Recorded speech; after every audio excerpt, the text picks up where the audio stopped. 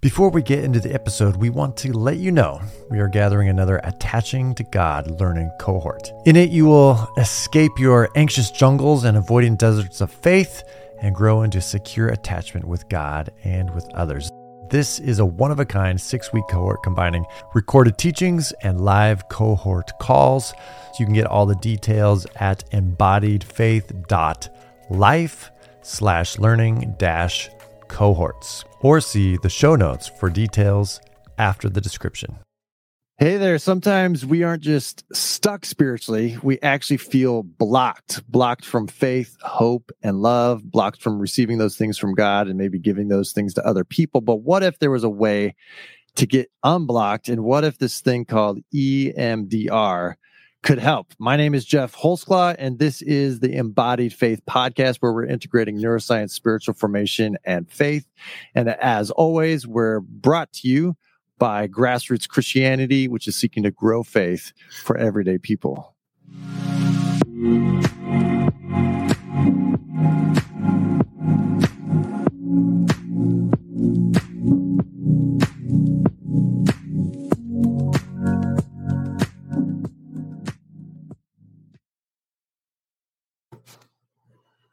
So today we have a licensed family marriage and family therapist. I always say that wrong.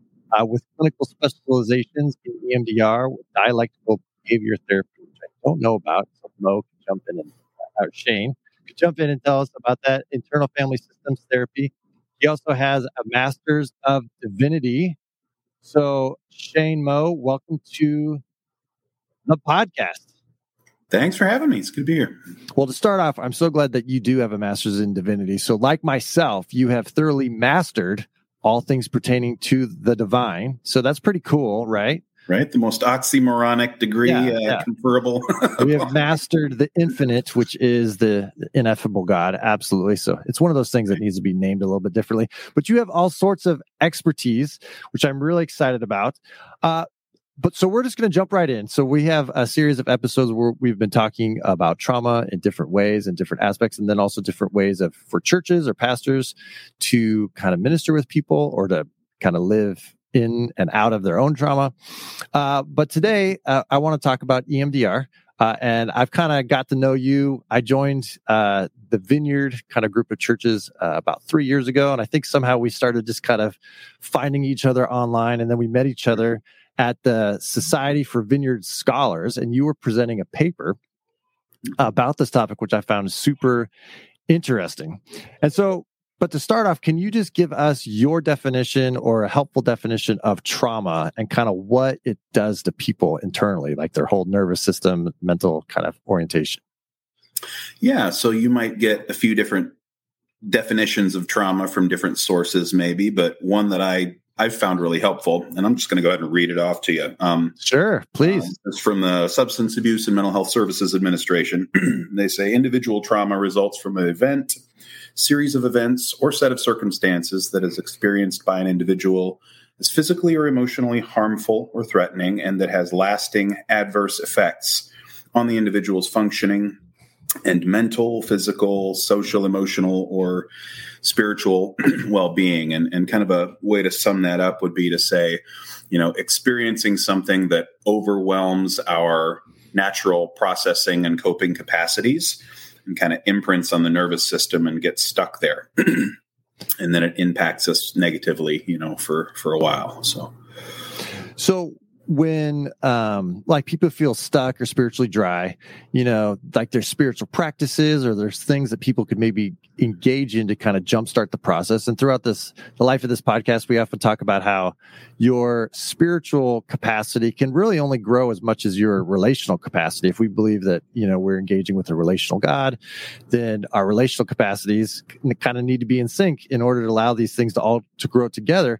But trauma, in one sense, it can kind of not just kind of get people, feeling stuck or in a malaise, like it can actually block some of those relational and therefore spiritual developments. And you talk about like faith, hope, and love and feeling like how trauma can block or kind of create a blockage in receiving or living in a faith, hope, and love. Can we talk about that real briefly? Like the first one is faith or the ability to trust in others. How does trauma kind of impact our ability to trust other people? Yeah. So, a lot of people have experienced anything from from abuse or neglect, by people that, were kind of supposed to care or provide for them or be supports, attachment figures. A lot of people have been just kind of shocked by, experiences that kind of imprinted then, on their nervous system that it's not safe. I'm not safe. Mm-hmm. I can't trust, something bad's about to happen. The other shoe's going to drop. Even good things maybe become suspect because maybe people have experienced good things, being used as bait, right, by somebody else who then would kind of swing around with something manipulative or messy, toxic. And so, people can, as a result of trauma, experience and kind of carry these burdensome negative thoughts of, in the area of safety, security, and vulnerability. Mm-hmm. And these then become like a lens through which they, can see others, themselves, even God, and can't just up and decide, well, I'm just going to think differently now. So right. And a lot of Christian discipleship is based around if you just know things better, you'll feel things differently. If you have better doctrine, then your emotions will sort themselves out. But we know that that's not the case, and trauma is part of that. So that was the first one: is trust, or kind of not having faith in people, not feeling safe, maybe being hypervigilant in situations. But then you also talk about maybe a loss of hope, or I think you talk about a loss of agency. Could you kind of explain that a little bit? How does trauma affect our sense of hope, hopefulness, and agency? Yeah. So just as it can impact our sense of safety, security, vulnerability, and have us in, like you said, a constant state of maybe hypervigilance or scanning for threats and waiting for the bad thing to happen. Trauma also impacts us in the area of kind of agency or power control choice or ability control choice. So as a result of traumatic experiences, people can have deep-seated core beliefs, what they sometimes will call schemas or lenses, that say, I'm trapped, I'm helpless, there's nothing I can do. I can't handle ... whatever. I'm powerless, and that can roll over pretty quickly and easily into a sense of, well, I'm hopeless, or there's and maybe despite all my prayer and scripture reading and engagement in spiritual disciplines and serving in the church, God hasn't delivered me from this yet, and so that can even reinforce those thoughts even more. Right. So, sure. Oh gosh. Yeah. So I've been doing all this spiritual churchy stuff and I'm still stuck and I can't get through this. Yeah. Oh, and that's where church life can oftentimes re-traumatize people, or kind of put burdens on them even more. Yeah. When, right, Jesus talks about, Pharisaic, or the Pharisees, maybe, right, putting extra burdens on people that they won't lift a finger to help them carry, kind of a thing, right? Like a lot of people experience the church in that way, and the church can do that, when they kind of get into a lot of what I sometimes call Nike therapy. Just do it. Just, just pray more, just worship harder, just do more devotions, just understand the Bible better, and it will just somehow fix all of this, as if it's a magic bullet, right? Right. Well, so then the third one would be, so we talked about faith and kind of sense of safety, hope and power and things like that. But what about this last one about love, like being able to receive and give love? You talk about shame kind of stealing that away as a result of trauma. Yeah. So just as, trauma can impact us in a way that gets us stuck in, fear, anxiety, and difficulties trusting. And just as it can impact us, in a sense of feeling powerless or trapped or stuck, and thus, struggling with hope. Another common area of, negative beliefs and templates that trauma kind of imprints on us is in the area of kind of responsibility and kind of condemnation, obligation, our worth and value. So people, as a result of trauma, can experience negative templates that, I'm worthless, I'm bad, I'm defective, I'm not good enough. Or, because of whatever happened or whatever I did or didn't do, I have to ... Always have to fix people, rescue people, always have to be perfect, I have to make up for this or that. And this, all ends up fueling a lot of shame for people, and people feeling fundamentally, unlovable, unworthy. And like, if you really knew me, you'd reject me. Right. A lot of people carry that on a deeper level than they might even realize. But, right. So it makes it hard to love, right? To experience, receive love, or to give, sometimes to give love. Right. Some people will even, try to self-sabotage in ways because they think I deserve bad, terrible things because of what I did or didn't do. Right. So, and the self-sabotaging is kind of a conscious or unconscious protection against further hurt, or protection against, Vulnerability. I don't want to be in that situation again. I'm never going to be in that situation again where I can get hurt. So, and for many people listening, maybe this is kind of like, I kind of heard some of this about trauma and things like that. So let's kind of go to this kind of specialty thing that you were kind of talking about, or that you practice, which is EMDR. Could you explain what it is, and kind of how it's different than what maybe a lot of people think of as going to counseling, receiving therapy and things like that? Because it's pretty different, right? Sure. Mm-hmm.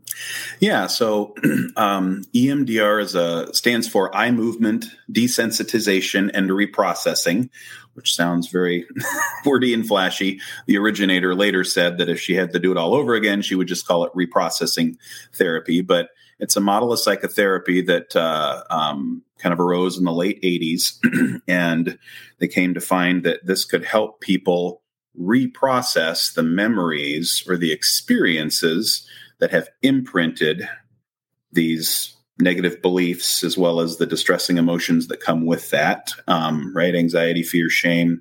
It could help them reprocess, what happened in a way that changes how they believe it's kind of stored or associated in the nervous system.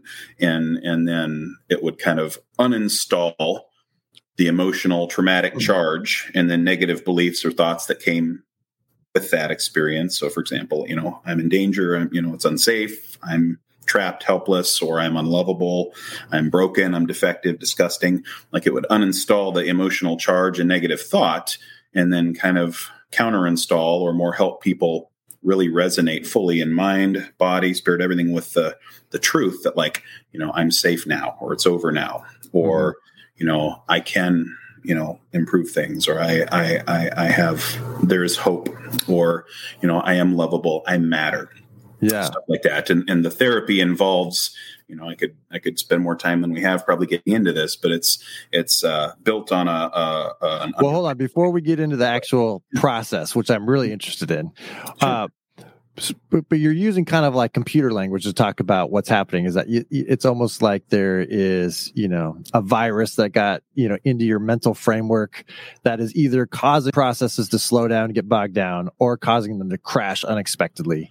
So trauma is kind of like, it's this thing that we need to kind of get out of our system that's, causing a problem. I was kind of thinking of it almost like neurological shrapnel from traumatic experiences, where it gets embedded in your body in different ways. And so, because the name is reprocessing, but that is the idea that there's some sort of disintegrated processing that's happening. So in a traumatic, and so correct me if I'm wrong, but as best as I can tell, traumatic experiences become disintegrated in our bodies. Our processing can't process the emotions, perhaps can't process the sensations, the physical sensations, or the mental kind of representations. So those kind of all get fragmented. And so we don't have a coherent experience of this traumatic event. Precisely because it is traumatic, we have now a disintegrated, and it can actually get lodged not in our conscious minds, but in our subconscious nervous systems all throughout the body. Mm-hmm. And so if that's true, then just talking about things doesn't always get at the root problem or solve it, right? And so this is where EMDR kind of comes into it. So we have this kind of neurological shrapnel. So EMDR, as far as I know, is not like a talking kind of therapy. Is that right? So why don't you go into a little bit about what it is practically then?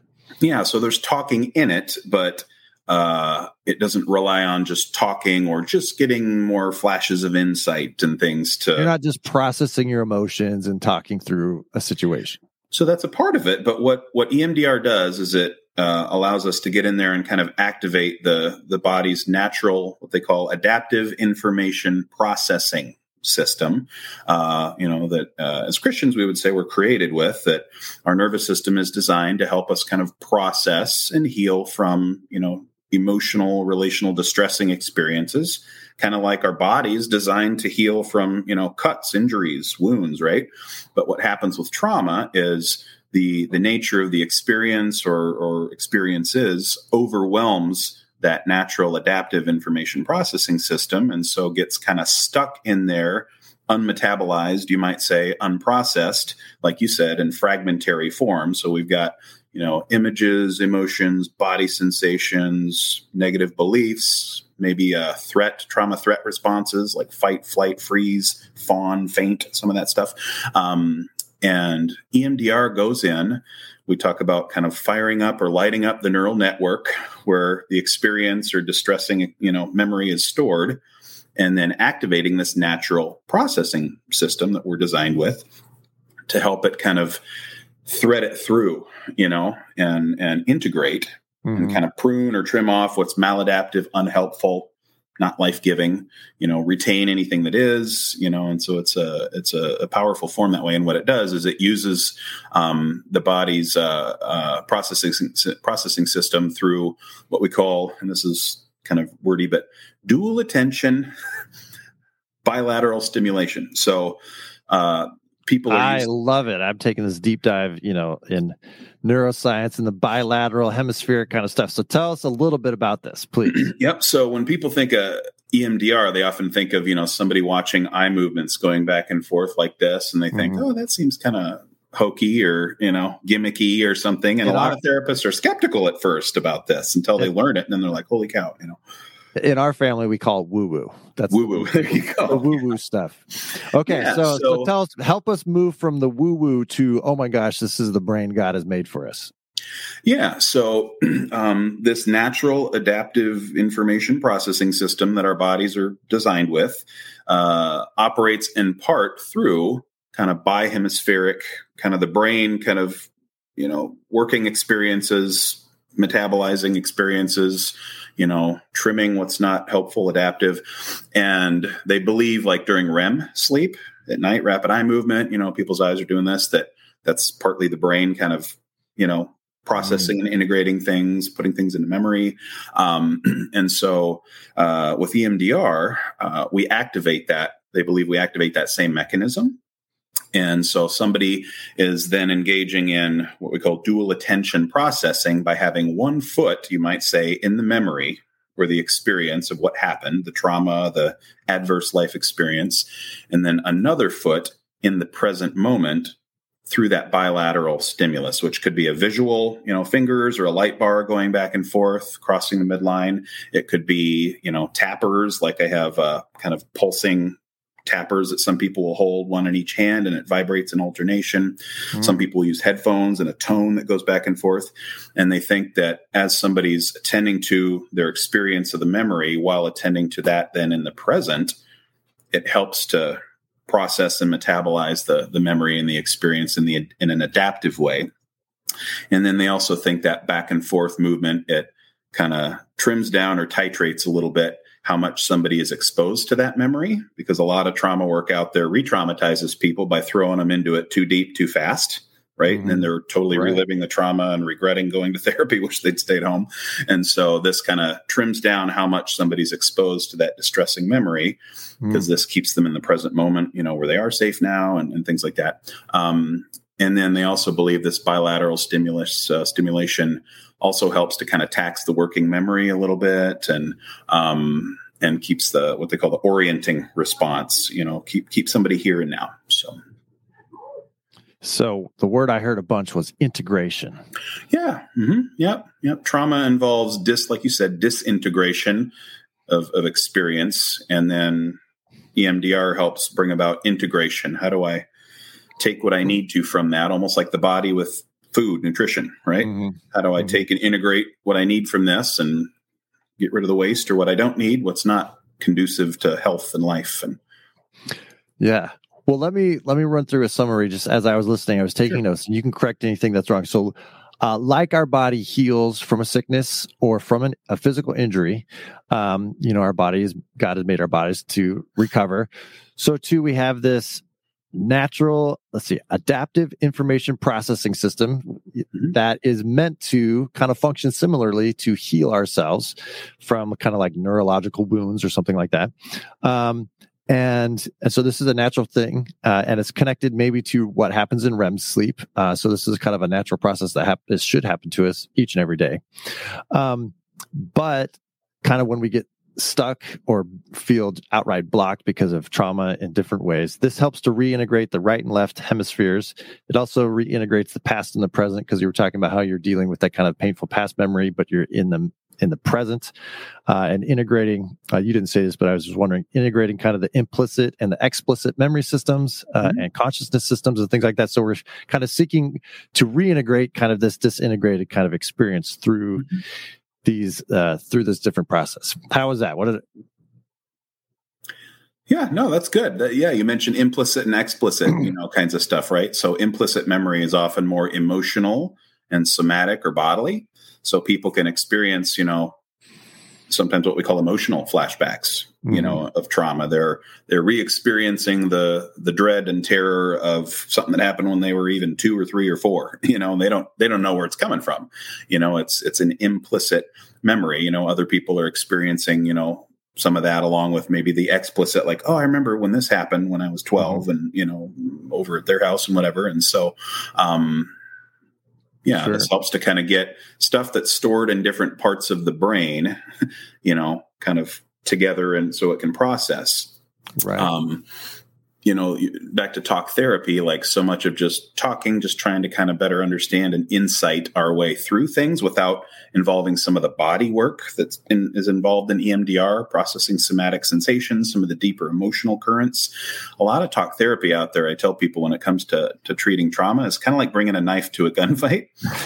People just want to kind of talk about this thing, hoping it will heal them. And that's why a lot of people can have years in therapy if they've had trauma and find that they still profoundly struggle, because they've been doing most of their therapeutic work in the cortex, often in the left hemisphere of the cortex, which, of course, the history of theology and the church and philosophy just loves, right? Language, logic, linear thought, analysis, right? And they're trying to improve things there, but the trauma is not stored there. It's stored in a different part of the brain. So they're not in the right department, in terms of the healing they're trying to do. So EMDR really gets people down into the deeper recesses of where stuff is stored in the brain and helps it process.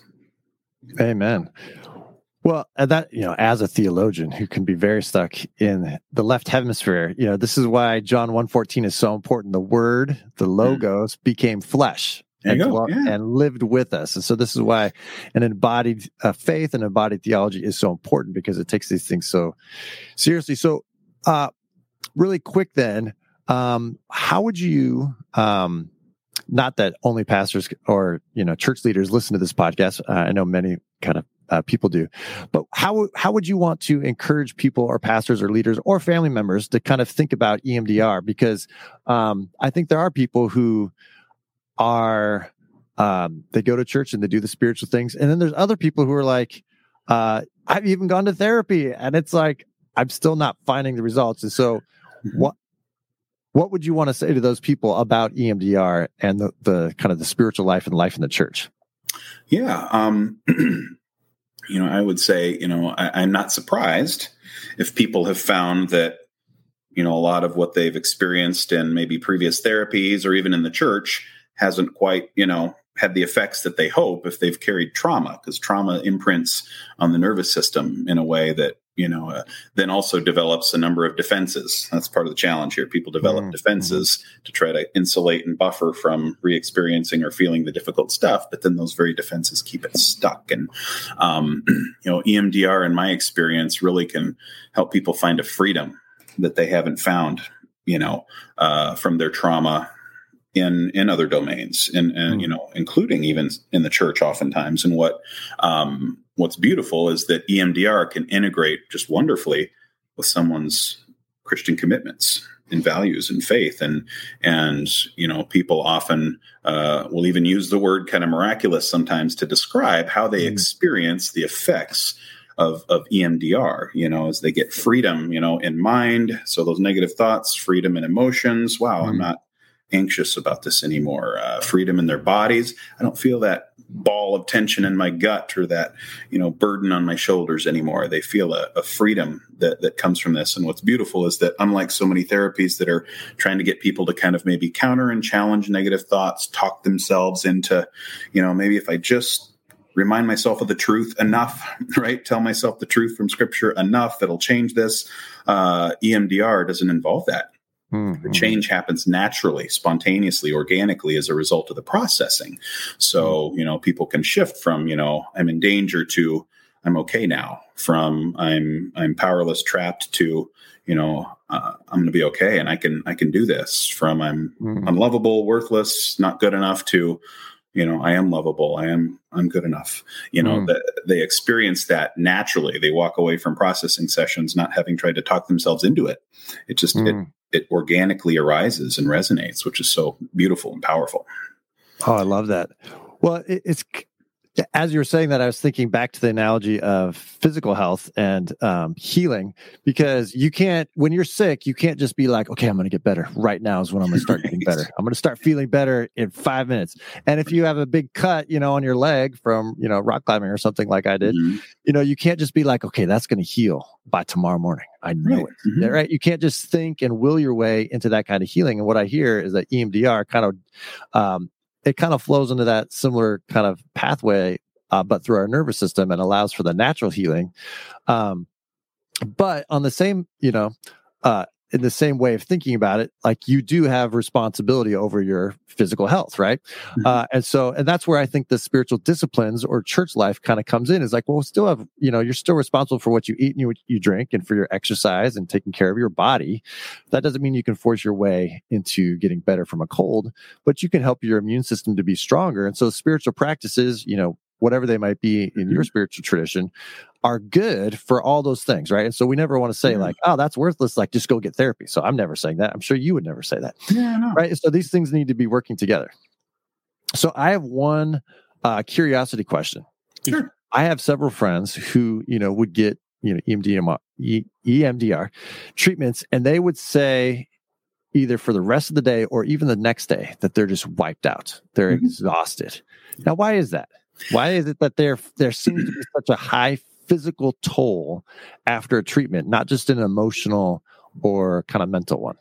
Yeah. Often we'll describe the processing of EMDR as accelerated reprocessing. So, it might take somebody, outside of a therapeutic, concentrated therapeutic context to, it might take them months, maybe even years, to process a difficult experience and get to a place of like, I don't carry that emotional charge anymore, or I've kind of grieved, I've gotten to a different place of, grieving acceptance, let's say, or I'm no longer, carrying the negative thought. But EMDR is an accelerated reprocessing. And so it can condense, into, a session or two, what might otherwise take somebody, a good long time to process through. And so, you're working, your emotional circuitry, your bodily somatic circuitry. And by the time people are done, there's often like wiped out. So we'll, I'll often tell people like, what do you have going on the rest of the day today? Like if you need to be on point, at 100% on your job, let's maybe hold off until next week for that session. So there's a lot of work that gets done in the nervous system. Well, and it just goes again to that physical healing kind of sense. If you are sick, you need to take a break. You need to rest so that your body can recover. And so this is, it's a very kind of similar thing. If you have trauma that hasn't processed, once you start processing it, it's going to take energy. And so our bodies, our mental, our physical, spiritual lives are all together. They're not separate. So the energy to one is going to pull from energy from another. And that's the way God made us. Yeah. And yet what's so neat and beautiful about EMDR is that so many efforts to change in our lives, frankly, whether we're talking about, quote, self-help or spirituality or anything, so much of it for people is bent on control. Control. and changes, whether control my thoughts to get the right beliefs or whether, control my behaviors to improve things.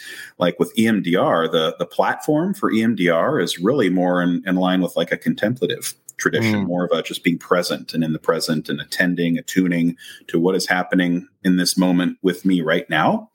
And just allowing, allowing the processing system to do its own work, produces better results, and frankly, even more powerful insight, for people than all of the attempts to wisely, sagely unpack and talk about deep stuff in sessions. It's amazing. And so, this is where, for both myself as a therapist and for some of my clients who are believers who have done EMDR with me, they can feel like, oh, wow, I am encountering God's power here because this isn't me, this isn't me like making this through my, skillful, tactful thinking processes or trying to change my behaviors. It's also not the therapist being, some kind of a, magical wise sage or something. Like, we're facilitators, we help jumpstart it if it gets stuck and things like that, and maybe a little bit of directing, but most of it is just the system processing it as God has designed it to. We just help people be present to that. Yeah. So control and power and attempt to make it happen. Just table that. That gets in the way, actually. Yeah, for sure. Well, I love that linking to the contemplative tradition of learning how to be here and receive the things that God has for you rather than striving and trying to control or make something happen. And so that's why, on this original question, can EMDR facilitate? So it can't make it happen, but it's, could possibly facilitate spiritual breakthrough to allow us to kind of receive that faith, hope, and love in a deeper way. Not for everybody all the time, but it's another way that God has, made us to kind of recover from trauma, from sin, from brokenness. So, Well, Shane, thanks so much for your time. And for everyone who's been listening, please like and subscribe to the YouTube channel or on Facebook. And of course, you can listen on iTunes or Spotify or wherever you get podcasts. So please check it out. Any last thoughts or comments, Shane, for us? In terms of some interesting kind of overlap, some people have found that, EMDR, has some interesting connections with like spiritual direction, a lot of which is, kind of trying to be present, right? To, what is maybe God saying or doing, or, how can I experience what God has right here in this moment? Sure. I'm kind of sitting here today in my in-laws, father-in-law's office, and, they have a spiritual direction, kind of training practice, the contemplative activist. And like, as they talk about what they do with people, it's like, wow, there's some similarity there, like be present, don't try to force it and change it, be present to this and see what happens. And then, in the Vineyard tradition, for example, they approach prayer in ways that are very similar to that. Let's not try to strong arm God with all the, the right words and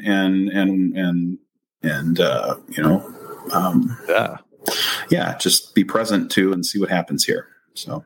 Well, I love it. My wife's a spiritual director, so maybe we could all have her on and kind of talk about the similarities and differences.